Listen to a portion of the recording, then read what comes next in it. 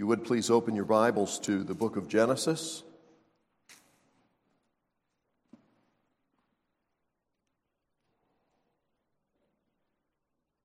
Genesis chapter 25.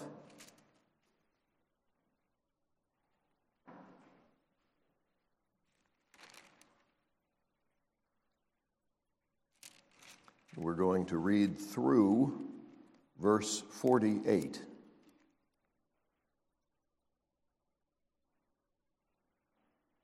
Genesis 25.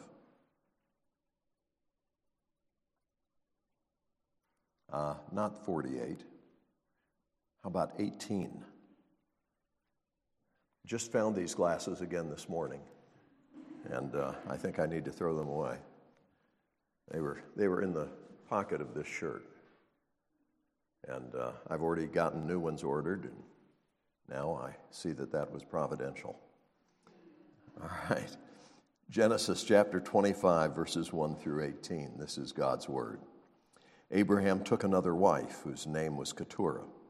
She bore him Zimran, Jokshan, Medan, Midian, Ishbak, and Shua.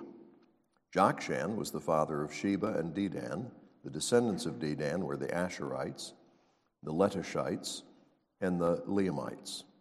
The sons of Midian were Ephah, Epher, Hanok, Abida, and Eldah. All these were descendants of Keturah. Abraham left everything he owned to Isaac, but while he was still living, he gave gifts to the sons of his concubines and sent them away from his son Isaac to the land of the east. Altogether, Abraham lived 175 years. Then Abraham breathed his last and died at a good old age, an old man and full of years, and he was gathered to his people. His sons Isaac and Ishmael buried him in the cave of Machpelah near Mamre in the field of Ephron, son of Zohar the Hittite, the field Abraham had bought from the Hittites. There Abraham was buried with his wife Sarah. After Abraham's death, God blessed his son Isaac, who then lived near Beer-lahai-roi. This is the account of Abraham's son Ishmael, whom Sarah's maidservant Hagar the Egyptian bore to Abraham.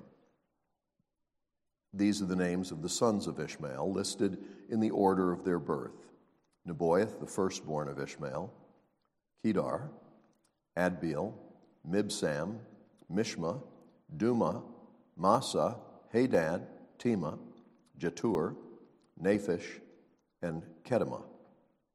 These were the sons of Ishmael, and these are the names of the 12 tribal rulers according to their settlements and camps.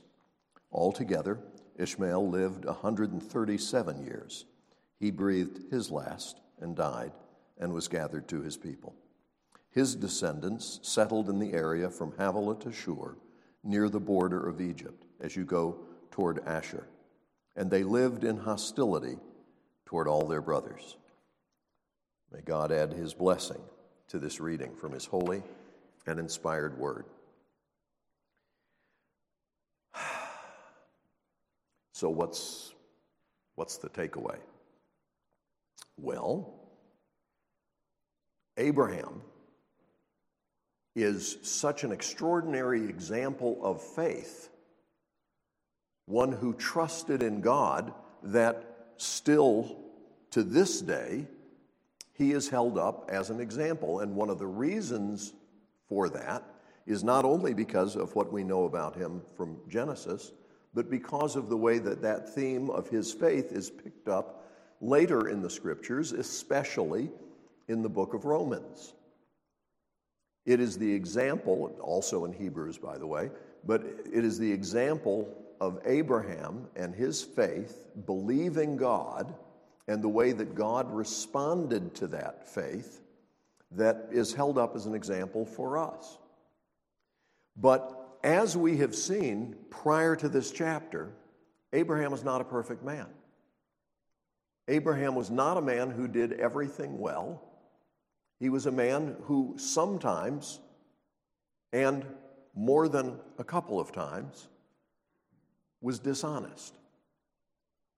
And eventually, Abraham dies. Not because he was dishonest on occasion, but because he's human. It is appointed unto man once to die, and after that, the judgment. I cannot look at you and tell whether or not you're going to get married. Okay? I cannot look at you and tell whether or not you're going to end up having a brilliant career in some field. Academia, medicine, mechanical engineering. I don't know. I would not have guessed that one of the young women who, as a teen here, caught up from being way behind in school and memorized the Sermon on the Mount, earning a trip to Amelia Island, was with us down there for a week. I would not have guessed that by the time she was 30 years old, she would have won 2 Tony Awards on Broadway. Shocking to everyone, not just here, but on Broadway. You just don't do that. I mean, that's extraordinary. I couldn't have seen that coming. But I could tell you, without a doubt, one thing about your future. You're going to die. When I was a teenager, I was invited to come out to Southern California by my sister and her husband. They were living there at the time. He was in grad school, and they wanted me to come and see the amazing things that God was doing in the so-called Jesus People movement. I was making cover of Time magazine, Life magazine, a bunch of other magazines that don't exist anymore. I mean, it was amazing how God was working. We visited Calvary Chapel, where Chuck Smith was the pastor, and God was using him in amazing ways, and huge numbers of young people, many of whom had been strung out on drugs and involved in all kinds of things, were putting their faith in Jesus Christ and going down and having baptism in the ocean. And I mean, it was a mass movement of people, absolutely amazing, and it was caused by a marvelous movement of the Holy Spirit. And they wanted me to see this, so I went out to see it, and it was remarkable. It was amazing. And while I was staying there, I was invited by some young adults who were very zealous for the Lord to join them in going witnessing on Sunset Strip, famous street there in Hollywood, California, where all kinds of things happen. And I was invited to go with them in order to try and share the gospel with people out on the Strip. And the particular tool that we would be using was passing out copies of the Hollywood Free Paper. There was a popular pagan newspaper, not just secular, but really bad stuff, called Hollywood Free Press. And it had all kinds of things in it that I can't recommend. But a group of Christians decided that they would put together a newspaper called Hollywood Free Paper. And unlike Hollywood Free Press, which was free to print anything they wanted but sold to the public, Hollywood Free Paper shared the gospel and was given free to people, okay? So, we're going to hand out copies of the Hollywood Free Paper, and they said, you may want to get some sleep because we won't go down there until midnight, okay? Because that's when the action starts. Okay. So we went down at midnight, and I just kind of walked with them for the first hour or so, watching how they would approach people, what they would say, what they would do, etc. And it was an education, because they'd been doing this for quite some time, and I had never even been on Sunset Strip before. An unforgettable part of that experience that night, or that early morning, was one of the guys who had invited me to come running up to two women who were coming out of a nightclub and saying, focused in on one of them and said, lady, you're going to die. And she goes, what? And he said, well, face it, lady, we're all going to die. The question is, what's going to happen next? I thought, well, that's an interesting intro. I have not used that since, except in a more dignified manner, to remind people we're all mortal. It is appointed unto man once to die, and after that, the judgment. I have done the funeral of little children. I've done the funeral of teenagers. I've done the funeral of young adults. I've done the funeral of old people. People die at various ages, but they all die. The mortality rate is 100%. And if you don't live your life with an awareness of your mortality, you're going to squander your life. Abraham, after his wife had died, took another wife whose name was Keturah, and she bore him a bunch of sons. And it talks about the children of those sons. And then it talks about how he settled his estate. Abraham left everything he owned to Isaac.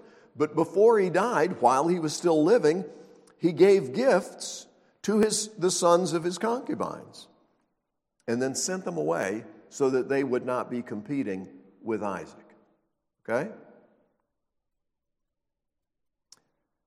And then, having lived 175 years, Abraham breathed his last and died at a good old age. He didn't make it to his 176th birthday. My mom lived to be 99. And about a month later, she breathed her last and went to be with the Lord. My father's mother lived until 1 week before her 101st birthday and died because of a doctor's error. She had fallen and broken her hip. And I won't go into all the details, but the bottom line is if the doctor who did the surgery on her had done right, she might have lived for another 10 years. And it wasn't because she was determined to do whatever it takes to live. She needed her gallbladder out in her 90s. She was 97. And the doctor didn't want to do it. And she said, why? I'm in pain. And he said, well, at your age, it's risky. She said, you mean I might die? He said, yes, ma'am. She said, do the surgery. She wasn't afraid to die. She wasn't determined to keep on living by whatever means necessary. But she died 1 week before her 101st birthday. Couldn't we have just done something to, put her on machines or something to get her over that? Just 1 more week. No, when it was her time, it was her time. She was gone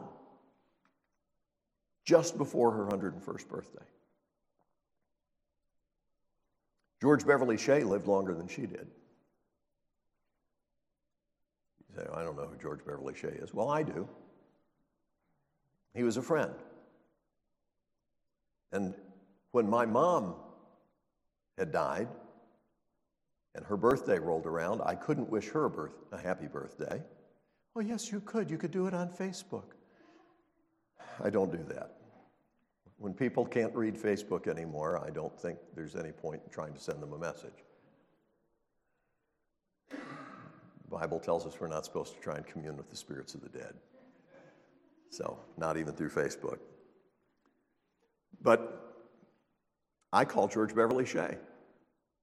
And I said, I know it's your birthday because it's my mom's birthday and she's gone, so I wanted to call and wish you a happy birthday. And he thanked me and said, let me sing a little number for you in Norwegian, because he and my mom were Norwegian. And so he sang a little number over the phone. What a great guy. You know what happened to him, don't you? He died. He died. That's what happened to Abraham. That's because we're all mortal, and no matter what we accomplish, how many children we have, how many grandchildren we have, whatever we do, even if we have exemplary faith in God, we're all going to die.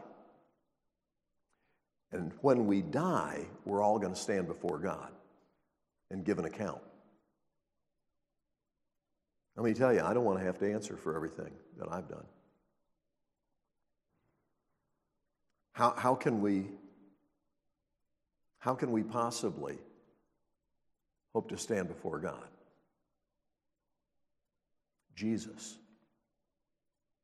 took our punishment, our guilt upon himself. And so judgment is not the same for those who are in Christ and those who have refused him. You're under the wrath of God if you don't know Jesus. If you are in Christ, then you are covered by his blood. Your sins are washed away, and you stand before God robed in the righteousness of Jesus. That's the way I want to face God. Not on the basis of my stuff. Hey, God, did you see this? I did this. I didn't do that. No. If it were on that basis, I would be condemned. But I can stand before God with confidence in the righteousness of Jesus Christ. So the first thing that I want us to see from this passage is that all of us are going to die, just as Abraham did. And that all of us have sinned, just as Abraham did. But that there is hope for those who are in Christ, because the God that Abraham believed in is the God who saves. So, we see our mortality. We see the fact that our only hope is in the God of Abraham, who provided salvation through Jesus Christ. And then we see also the continuation of Abraham's offspring, not just through Isaac. That is the line of promise. That is the one through whom Messiah will come. Say, well, you know, why is Isaac so special? Well, he was kind of a miracle birth, wasn't he? Well, yes, but that's not it. Because in the line that's going to follow, you're going to see some non-miraculous births that also get special attention. Why? Because over and over and over, God is preserving the line through whom he will bring salvation. That's why Isaac is so important. He's not only the heir to Abraham, he is the one through whom one day there will be a child born of a far greater miracle. A child born of a virgin, the one we celebrate at this time of year, whose birth changed everything because he was born to save sinners. So, what about these other people? Well, they matter too. And that's why they're listed. And all these names that we have trouble with. Nebaioth, the firstborn of Ishmael.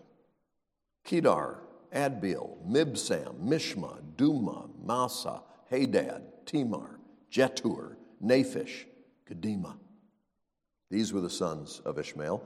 And they became the 12 tribal rulers, because each of them had descendants. Well, I thought the 12 tribes were of Israel. They will be, but that's a different 12 tribes. These folks who weren't part of that line, they weren't part of the redemptive line, those folks also ended up with 12 tribes. And if you got 12 tribes, you got to have 12 tribal rulers. Those folks were all important people in their day. They had their own tribe. They were the ruler of that tribe. And I'm sure you remember, you probably have little things in your room with their names on them. Kedar, Adbeel, Mibsam, Mishma. How many of you know those names? Can you call those names off for me? No, I don't think so. Because as important as they were, rulers of a tribe, I am Abdil. Dead. Gone. And apart from Scripture, forgotten. God knows. God knows you. You may never be famous. The young woman who won the 2 Tony Awards, okay, she's not a graduate of the ranch. She left here and went back into public school. And years later, when she was being interviewed after her first Tony Award, she was being interviewed by the newspaper at UT, where she graduated. She talked about the time she spent at Wears Valley Ranch and how it enabled her to catch up and be able to go back into public high school and do well. But you know what? She's won 2 Tony Awards, one of the youngest winners ever of Tony Awards. And how many of you know her name? Okay, that's what I thought. How many of you know what a Tony Award is? That's the adults and a couple of kids. I mean, let me just tell you, the Tony Award is the biggest award you can win on Broadway. How many of you know what Broadway is? Okay, that's most of you. But believe it or not, there are tons of people in this world who have no idea what Broadway is. Okay? That's a street in New York City, isn't it? Well, yeah, but not in this context. In this context, we're talking about the theater district. We're talking about the group of theaters that put on productions that many people think are like the top of the pinnacle of show business. Okay? I mean, the ambition of many Hollywood stars, the people who make it big in the movies, you know, they're glad they make millions of dollars. They like being famous most of the time. But really, in order to prove themselves as worthy actors and actresses, a word that we used to use,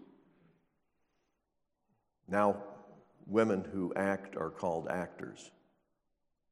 We wouldn't want to act as if their gender has anything to do with anything. So I'm not supposed to say actors and actresses. So let me say again, actors and actresses who want to be recognized as truly great artists, or as some would say, artistes. Their ambition is to make it on Broadway. It is. It is. They've already made it in the movies. That, oh, if I could do something on Broadway, that would be the fulfillment of my dream. You know what? They all die. And people forget them. Some of the most universally known people in show business are now total unknowns. If I were to tell, how many of you know who Brad Pitt is? It's most. I mean, it's interesting. Even Brad Pitt is already fading from view in the younger generation. Who? Pitt? Brad Pitt, huge megastar, okay? I mean, huge megastar.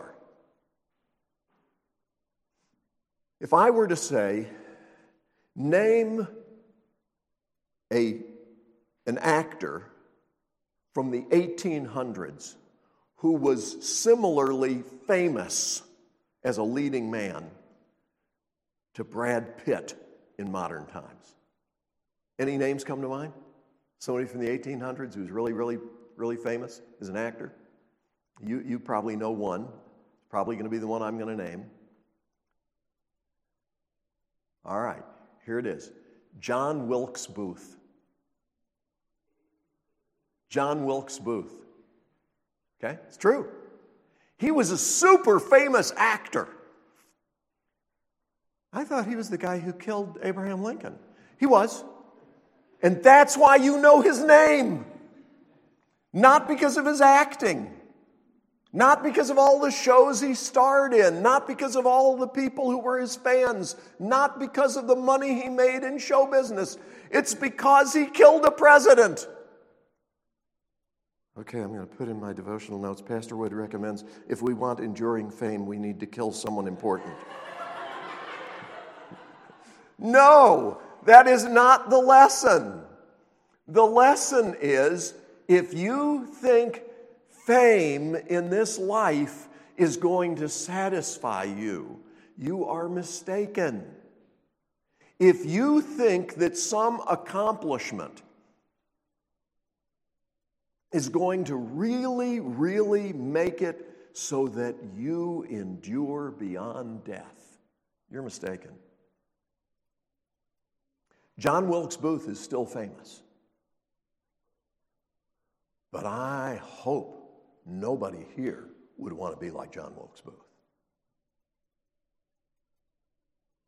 All of us are going to die. All of us are going to stand before God and give an account. The only hope for anybody, anywhere on the planet, to have a really wonderful legacy is to be in right relationship to God through faith in Jesus Christ. He is our hope. He is our righteousness. He is the one who gives us life in this world and in the world to come. And I desperately want you to trust in Him and realize you don't have to be famous here. When you trust Jesus, all the angels in heaven rejoice. When you trust Jesus, you become a child of the King. When you trust Jesus, God, who rules the universe, says, "You are mine forever. I will never let go of you. I love you. I sent my Son to take your place." You are not justified because of what you do. You are justified because of what He did. I want you to know Him. I want you to trust Him. I want you to love Him. Because He is the only one who gives life everlasting. Father, we come to you this morning in the name of Jesus, not on the basis of our deeds, but in the name of Jesus. Help us, we pray, to believe what you say, to trust in you, and to rejoice in you, for you alone are worthy. We pray in Jesus' name and for His sake. Amen.